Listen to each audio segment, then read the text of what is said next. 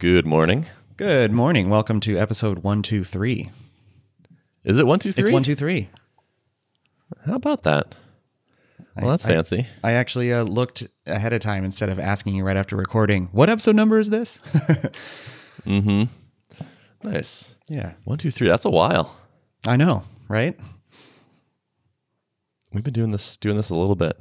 Yeah. For a minute, as they would say. Mm-hmm. I like it. Do you like it? I like it. I'm having fun. All right. Cool. You want to keep doing it? Yeah. Let's keep doing it. Okay. I'll keep doing it. Cool. I've been covering support this week. Ooh. It's been an interesting experience. Joel has been sick, and so Spencer and I have been taking turns covering support. And man, is that a different experience. So has it trucked your productivity or opened your eyes to things? Yeah, it's a different kind of productivity. You know, it feels good to like jump on a thing really fast and help somebody and get it resolved. It satisfies the like, I want constant stimulation part of my brain. Mm-hmm. Yeah. Because there's just like this like list of like stuff coming in and I can go do a thing over here and then like, check, that thing's done. All right, what's next? And like, bloop, there's a new thing. Like, oh, cool. I'll do this and then I'll feel accomplished about that. So there's like, it's nice that there's like short bursts of productive work. It absolutely makes it harder to get more like bigger picture things done. It has not been good for that, of course. And also it's interesting to see the opportunities for reducing the support requests, because I've now done it enough that I can like see like, okay, this is pretty common. It'd be nice to have a self-serve option for this thing. Like a big one for us is people who want to change who the team owner is. It's a pretty common thing. Like, okay, trial goes well. They decide to sign up. They're like, oh, I should like make my boss, or like, can you have receipts go to the billing email for the company or whatever? And so we just don't have that right now. And I'm seeing opportunities to make future life easier. Yeah. No, that's good. I mean, support is one of the best ways to figure out where the pains are with your product, right? So Totally. Yeah. Yeah, and I feel like I'm getting a better sense of like where people are struggling, and also like how things are going in the early days for people. Like seeing like, okay, we just signed up, we did a call. What does it look like? Or like what kind of support comes in after that? The existing customers tend to not send in that many support requests. It definitely seems to be stacked in like the first couple weeks, and then they figure it out. So do you feel like this is a good use of Joel's time to be doing support? I do.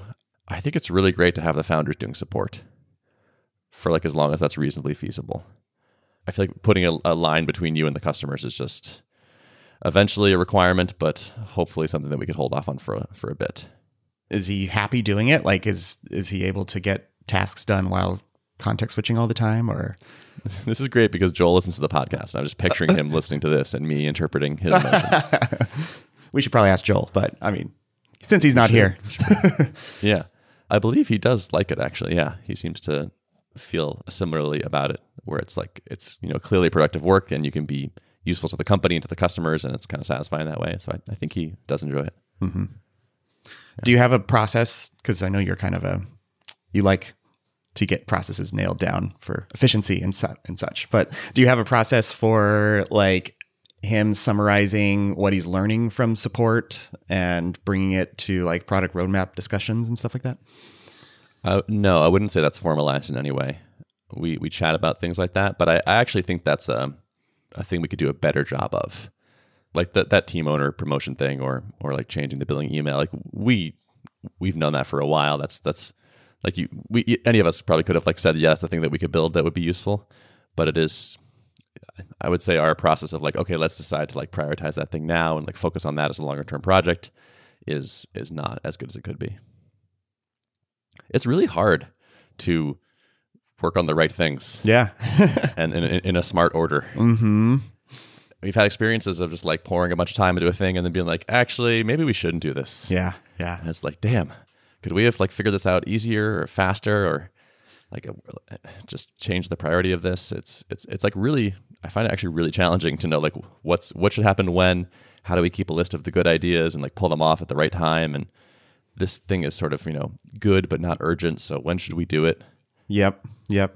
Oh, that sentiment is so relevant to kind of where my headspace is at right now, where writing code or building product is the slowest way to figure out whether you're doing the right thing. Like, and that's a trap that a lot of times I fall into. And I know a lot of other kind of developer founders fall into this too, where it's like you get kind of passionate about some idea you have. And a lot of times your inclination is to just like kind of head down that path and start working on it because you feel like you have a strong sense that this is going to be useful or important. But like, it's hard to actually know until if you take that route, you find out when you ship it, and then how much time have you invested into that thing, right? Versus kind of, I don't know, going through other channels to suss that stuff out that doesn't involve Totally. code. Shipping it is like almost the best case scenario. Like we've had a couple of things where we start off down this path and invest a bunch of time and then go, wow, this is actually way harder than we thought it would be. There's way more complexity here. This is like turning into like a nightmare. Maybe we should just back up and stop.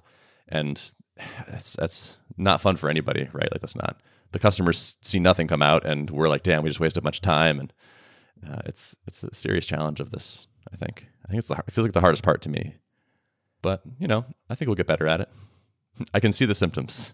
It's like, okay, I don't want more of this to happen. Let's try some things to make less of that happen. Yeah.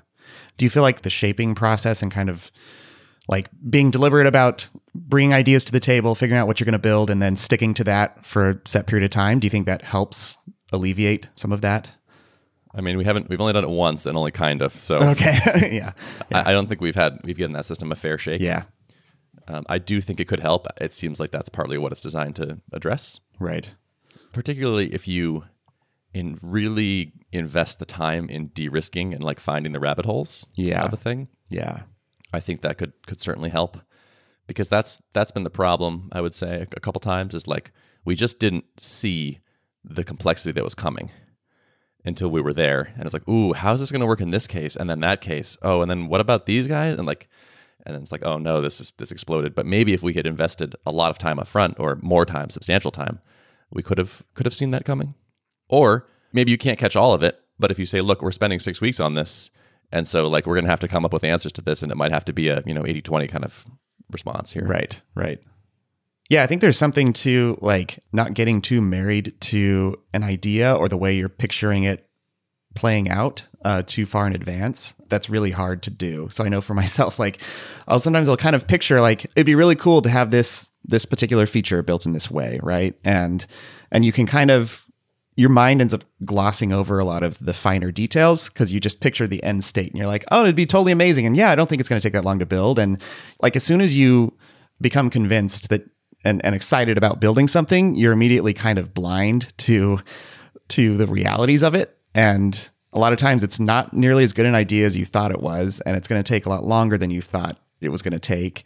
And so I think something that I'm trying to cultivate in myself is like cultivating discipline so that I'm not just like diving too quickly into things, but actually like trying to actively refute my own assumptions and convince myself like, okay, I'm going to go into this assuming that this is actually not a good idea, and I need to be proven wrong that it is actually a good idea, and trying to flip it on its head, which is kind of hard to do. I mean, if you get outside of the posture of learning and get too committed to like, I think I know the answer to this and this is what I want to do, then you kind of become vulnerable to those blind spots, I think. Totally. Yeah, I've definitely been guilty of that. Like I'm imagining like this like great happy path. I'm like, ooh, if we had this, the happy path looks so good. And then it's like, well, what about people that have canceled or on a different team or solo people or guests, or how about this? And how does it interact with this? And how do we convert from this to that? And like, it's like, oh man, actually, that's a really good question. Yeah, those sound hard. Yeah. I don't know. Yeah. I do think a lot of the challenge is the existing stuff, though. On Adam's podcast, when he had Ryan Singer on, they talked about orthogonality, where they would try to design a new feature in a way that it could be self-contained or sort of didn't touch the existing features when possible. And that makes a lot of sense to me, because it's like it's often, I would say often this complexity is like, well, what about the existing stuff? That's what makes this hard. If we were starting from scratch and had nothing, this feature is easy to build, but it's the interaction with all the stuff that's already there and the expectations people might have that make it really complicated. Legacy, right? Legacy, yeah. And it just pushes me more down this path of like, try to have less in there. Like the less code is in there, the fewer things it does while still being useful, the better, because it makes the next thing easier to add. Yeah. That's where restraint is really important, right? If you let the roadmap creep, feature creep, all that stuff, I mean, it's not only does it overcomplicate like features that you're building, but it also creates a burden of maintenance and debt that, yeah, it's the interplay of things together. And a lot of times you kind of don't see that in the moment, but you definitely feel it 6 months to a year down the line, right? Yep, I would say that's where we are. We're starting to feel those things. I'd say the newer features are much harder than they used to be. It's tricky. I feel that this need to like keep going. Like it's like I feel like I want to be shipping big new things, pretty regularly. So we have the announcement and people get excited and they like it and the product took a big step forward. But each of these bigger features is now harder, and there's also more need for hidden features that are larger, like reliability stuff, like fix this bug or don't let it crash when this happens, or things like that, or like let someone promote someone to team owner, or send specify a billing email. Those aren't sexy. Like, these are just like yeah, they're not sexy. They're not a thing you would get excited about. Yeah, but they're good things and they're useful things. And maybe we don't need another like a big thing right now. People seem pretty happy, but I don't know, the product manager in me or like the marketer in me wants to have like another, like an event feature, like a worth mentioning kind of thing. Right. And if you let that influence your decision making too much, then that could bias you towards like, let's keep figuring out like big promotion worthy features we can build into this thing, when in reality maybe you don't actually need those features, or maybe it's causing complication down the line, right? Yeah, well, exactly. It's just another big feature is more code. Yep. And so it makes the next big feature harder. So it's like, all right, like, do you want to spend that budget now? Right. Well, and a good question is like, how can you make the polishing and the refinement stuff sexy? Like, can you put like right on your homepage, like your latency stats, and then do a big announcement that we shaved 5 milliseconds off something, Yeah, totally.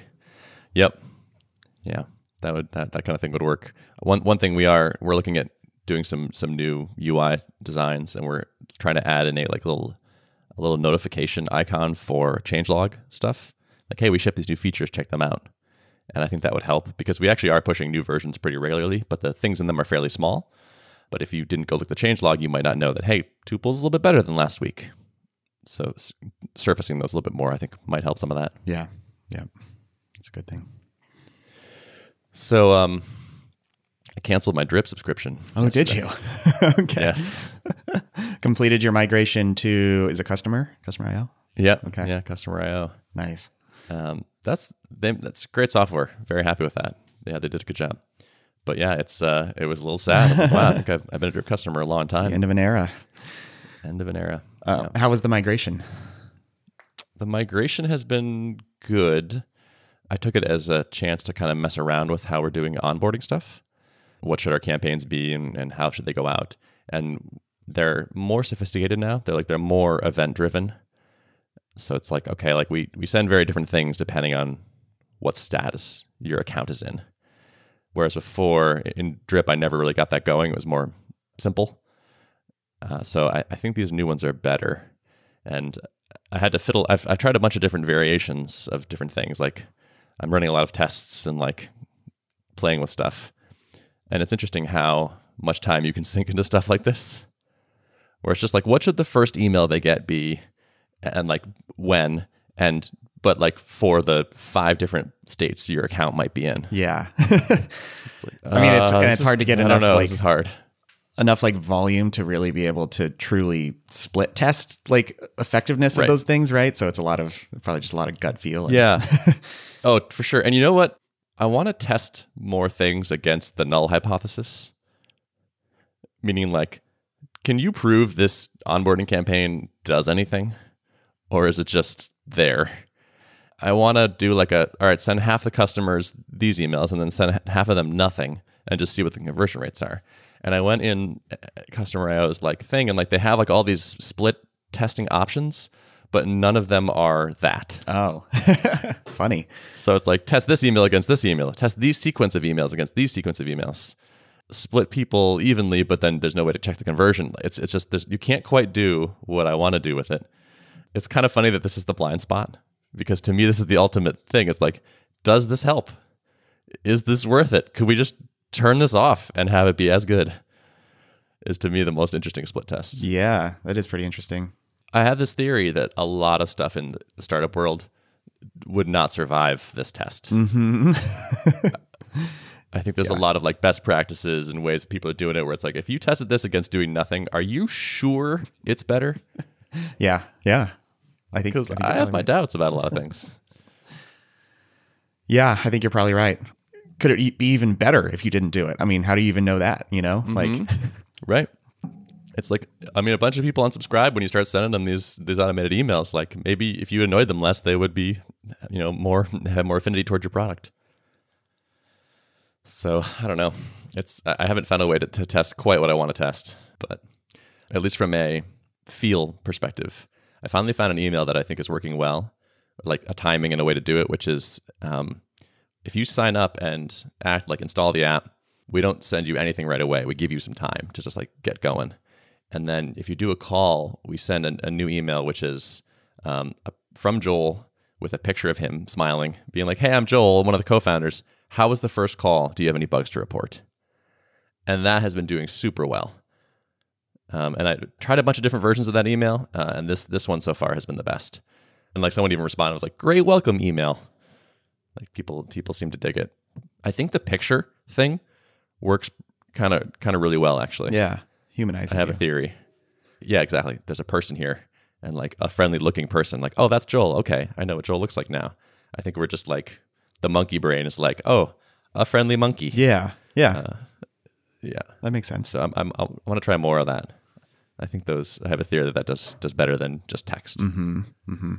And then what does your sequence after that email look like? Do you have like pre-spaced nudge emails or anything like that? Or barely. There's just one other one for the people that activate, which is like a few days later. It's kind of like a grab bag of links. It's like, hey, by the way, here's the docs. Here's the pair programming guide. Here's this podcast. Yeah. That kind of thing. Yeah. I'm so burned out on like you sign up for a new product and then you get like 5 emails from them in the first 24 hours of like, hey, here's our docs. Welcome. Da, da, da, da. And it's like, yeah.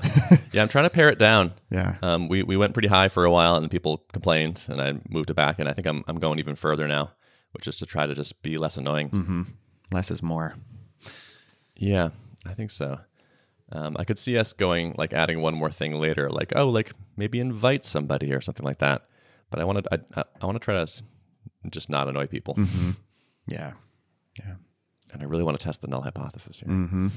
Well, could you do that by just like not sending someone into the top of your like sequence and then kind of just like manually keep track of which ones were sent in there and which ones weren't, and then kind of track conversion rate over time? Yeah, if I want to do manual work, there's a bunch of ways we could do this for sure. Yeah.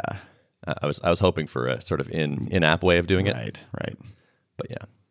I do have this idea of a grand experiment that I want to run that I don't know if will ever happen, but I think would be cool, which is basically split half of everybody up and then like don't send any emails or like do any manual work or anything, like just like basically ignore half of the people and like run the other half through the automated systems and the I've been doing some like manual reach out to people and saying hi and all that and just like see like what is this actually getting us? Yeah. It'd be interesting to quantify. Mm-hmm. For sure. I want to do it like, all right, if you have an even team ID, we're going to like just shower you with attention. And if you have an odd team ID, you get nothing. Yep. and just see. But I don't know. We got other things to do too, so right. Who knows if that'll ever happen. Right. I always find the big hang up for me with running like big experiments like that too is like, how do you know which experiment is like feel confident that this experiment could potentially yield the best results versus some other experiment, and you have to be careful running multiple experiments at the same time, right? So I always felt a little bit of paralysis around experimentation. Do you feel that at all? Mm-hmm. Sure. Yeah. Yeah. But I'd rather get some data that is maybe like, you know, not perfect but like at least have something there. Like, are you saying like prioritizing which experiment to run? Yeah. I see. Yeah. Yeah, I mean, given that I'm not like sort of not running any right now, yeah, I guess I feel that too. Mm-hmm. Yeah. There's not a lot of science happening, and that makes me vaguely uneasy. It's like, let me try this email. Let me try this. Let me record a new video for every person that signs up. Like, just trying random stuff here and there, and then kind of getting this like feel of like, does that seem to work? Like, it's fine. Like that's, you know, you can get some information from that, and like it probably will work. But there's not like a whole like, are you actually testing this? Like, are you sure this is doing anything? Versus maybe it's hurting. Right. Yeah. Yeah. But I mean, I think something to keep in mind too is that a lot of times, unless you have high enough volume, a lot of times like even a split test at lower volumes is not truly scientific. And if you don't have statistical significance in the true definition of that, then it's still just kind of an art. It's kind of a gut thing, and not a true science thing. So yeah, it may just not be. Yeah, might not be able to do science. Yeah. Until you have big old fat pipe of people coming through the top of the funnel, and then you can really start sciencing stuff. Yeah, sure, that'd be cool. Yeah, hire a science person. Mm-hmm. Hire a scientist. That'd be cool. Yeah. So speaking of doing stuff, I've been recording videos for some of our trials. So my current theory is like people like people. They like faces. They like buying from humans. And so I've just been, when I see trials sign up, like record a welcome video that's clearly for them and just say hi. And who knows? Not sciencing, so can't prove it's working, but it seems to be going well. People are responding and appreciating it. Also, sometimes responding and being like, oh, actually, we had this problem. And it's like, oh, good. Glad to know about this. Like, let's deal with that problem. So it could be helping stuff at the margin of like people get activated. Mm-hmm. Mm-hmm. Seems like a good thing to do. Do you record a personalized video for them? Like yeah. It's for each person. It pairs well with doing support because it's short tasks and event driven. Shipping like a new feature is hard right now, but recording a 1 minute video for somebody is easier. Yeah. That's cool. But yeah, who knows? It could all be worthless. Yeah. I have a question for you. Yeah. So a lot of things are going well at Tuple. What keeps you up at night? What are you afraid of? What am I afraid of? The first thing that came to mind was just what we talked about earlier, which is that like we're pursuing projects and then abandoning them sometimes, and it's like figuring out a way to get off that treadmill. Like a lot of that is just like my fault as the product manager. It's like, have I really thought through all the things that might be the most important, chosen the priority, shaped that thing so we know what it's going to look like, set a time box on it, like all of that. I think I'm not doing a great job of, and I think that's probably like, that to me feels like the biggest weakness at the moment. I think that was literally keeping me up last night, actually, thinking about that. Yeah. How about you? What's keeping you up at night?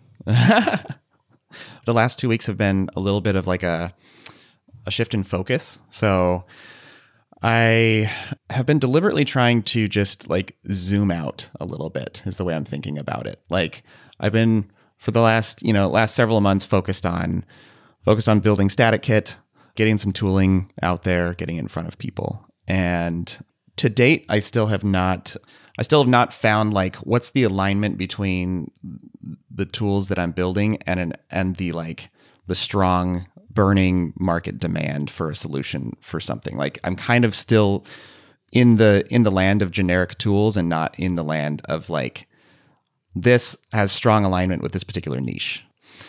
Product, as I was talking about before, like product is the slowest way to iterate your way to that answer, right? Like building stuff is slow. And so what I've been trying to do is just kind of take a step back and engage with people who are, already in my tribe, who I have access to, the Twitter audience, the personal mailing list, people in TinySeed, all the people I have access to basically, and doing kind of more zoomed out conversations around particular challenges they have in their business. And so I reread through the mom test just to equip myself with the right tools to have good, healthy conversations with folks. Yeah, it's partially spurred on by like some of the discussions I had around the StaticKit payment stuff. So like in talking to people around that feature, I started learning about all kinds of like payment related problems that people are having.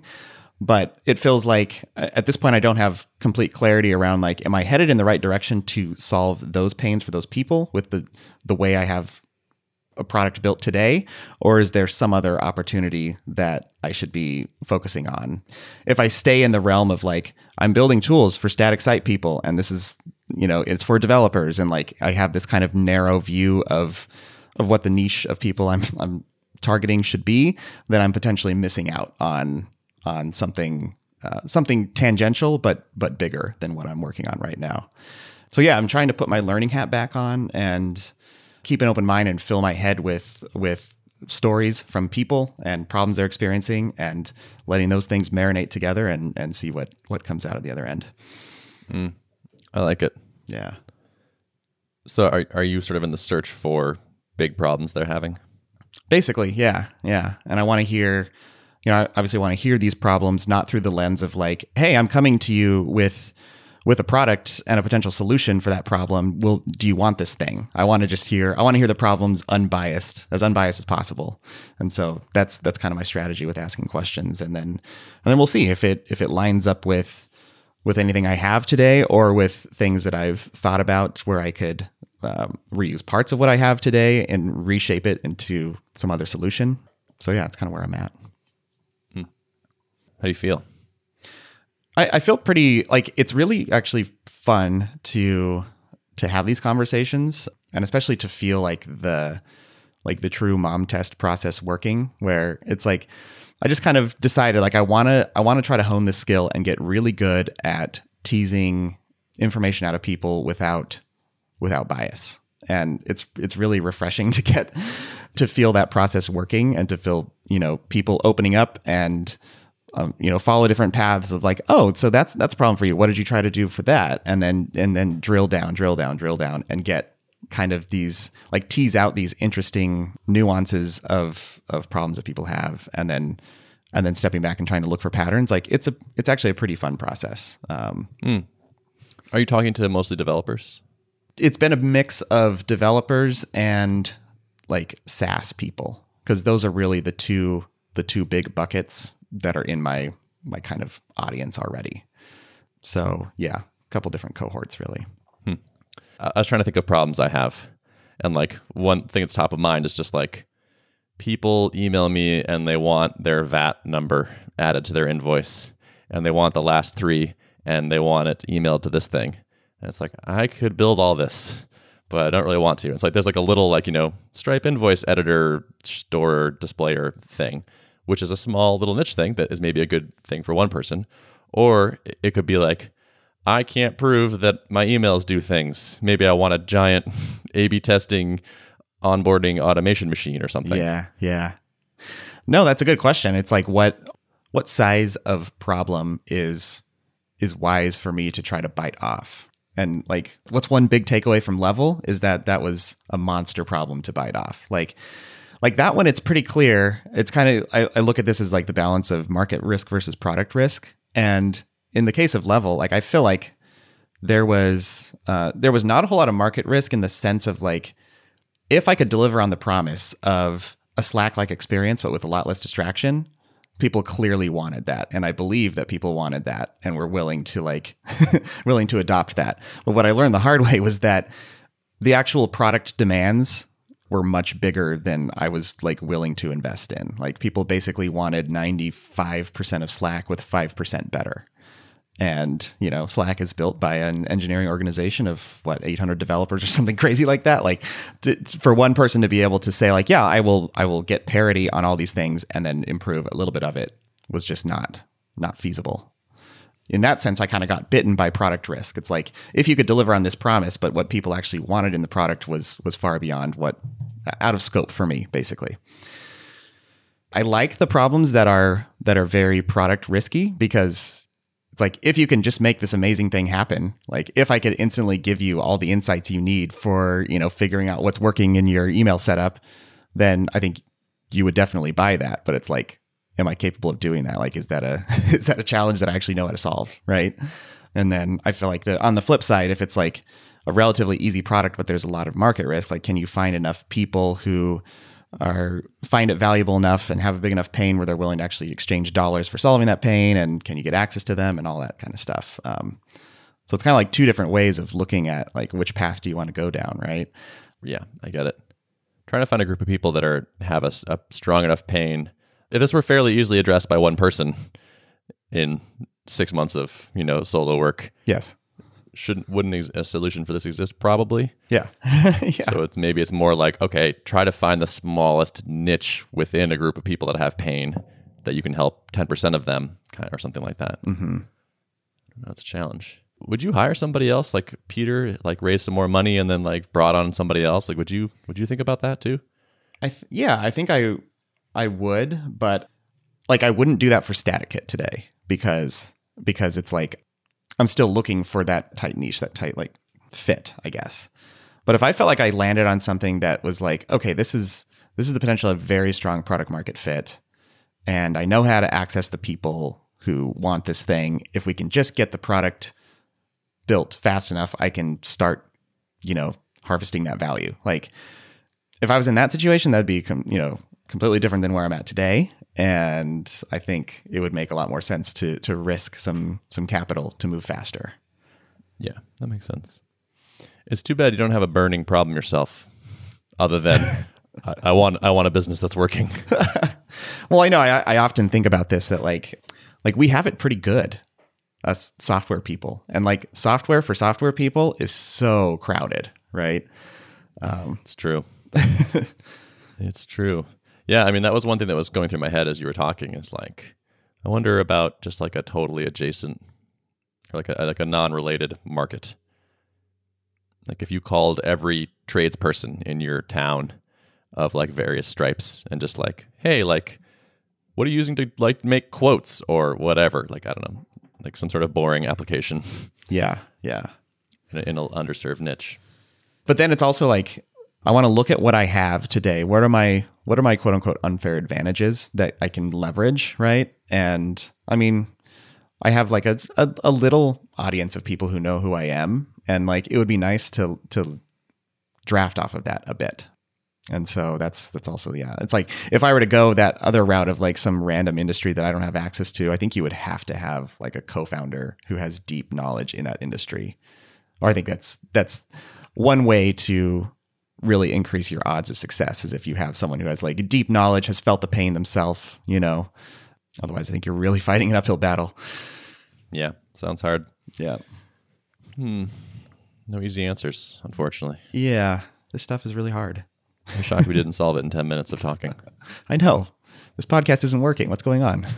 Yeah. That is what the point of this podcast is, right? Yes. Solve all Derek's problems. Yeah. Yeah. You know what's annoying is I actually still have all my problems too. Mm-hmm. This isn't working for me either. Yeah. What the hell? 123 episodes and I still have problems. This is the worst therapy I've ever been to. At least it's free. Yeah. Mm-hmm. Wait a minute. Actually, it's not free. Oh man, this is feeling worse and worse. We're in a dark place. So yeah, but I think the only way I'm going to get closer to clarity on this is to stay zoomed out and keep learning from people. So yeah, I'll report back about that. But I'm enjoying myself. I'm trying not to like. There's a certain amount of creativity that needs to happen in this process. Where you're taking in all this information, stuff's marinating together, and it's the entrepreneur's job to spot a trend and figure out like how could a product slot in to solve this pain that people are expressing, but they're not necessarily expressing like what the solution they want for it is, right? I think in order for that creative process to happen, you have to let it happen, and you have to not get too stressed about it or to put too much pressure on yourself to like figure it out. You just have to work the steps. So that's what I'm trying to do. And stressing will probably hamper that creativity. Yeah, totally. Yeah. Which is inconvenient. Mm-hmm. Yeah. Okay. Well, good luck on your hunt. Thank you. On your safari. Yeah. Cool. All right. Shall we wrap it? Yeah, let's wrap it. Notes of the show. Notes of the show can be found at artofproductpodcast.com. Thanks for listening. See ya.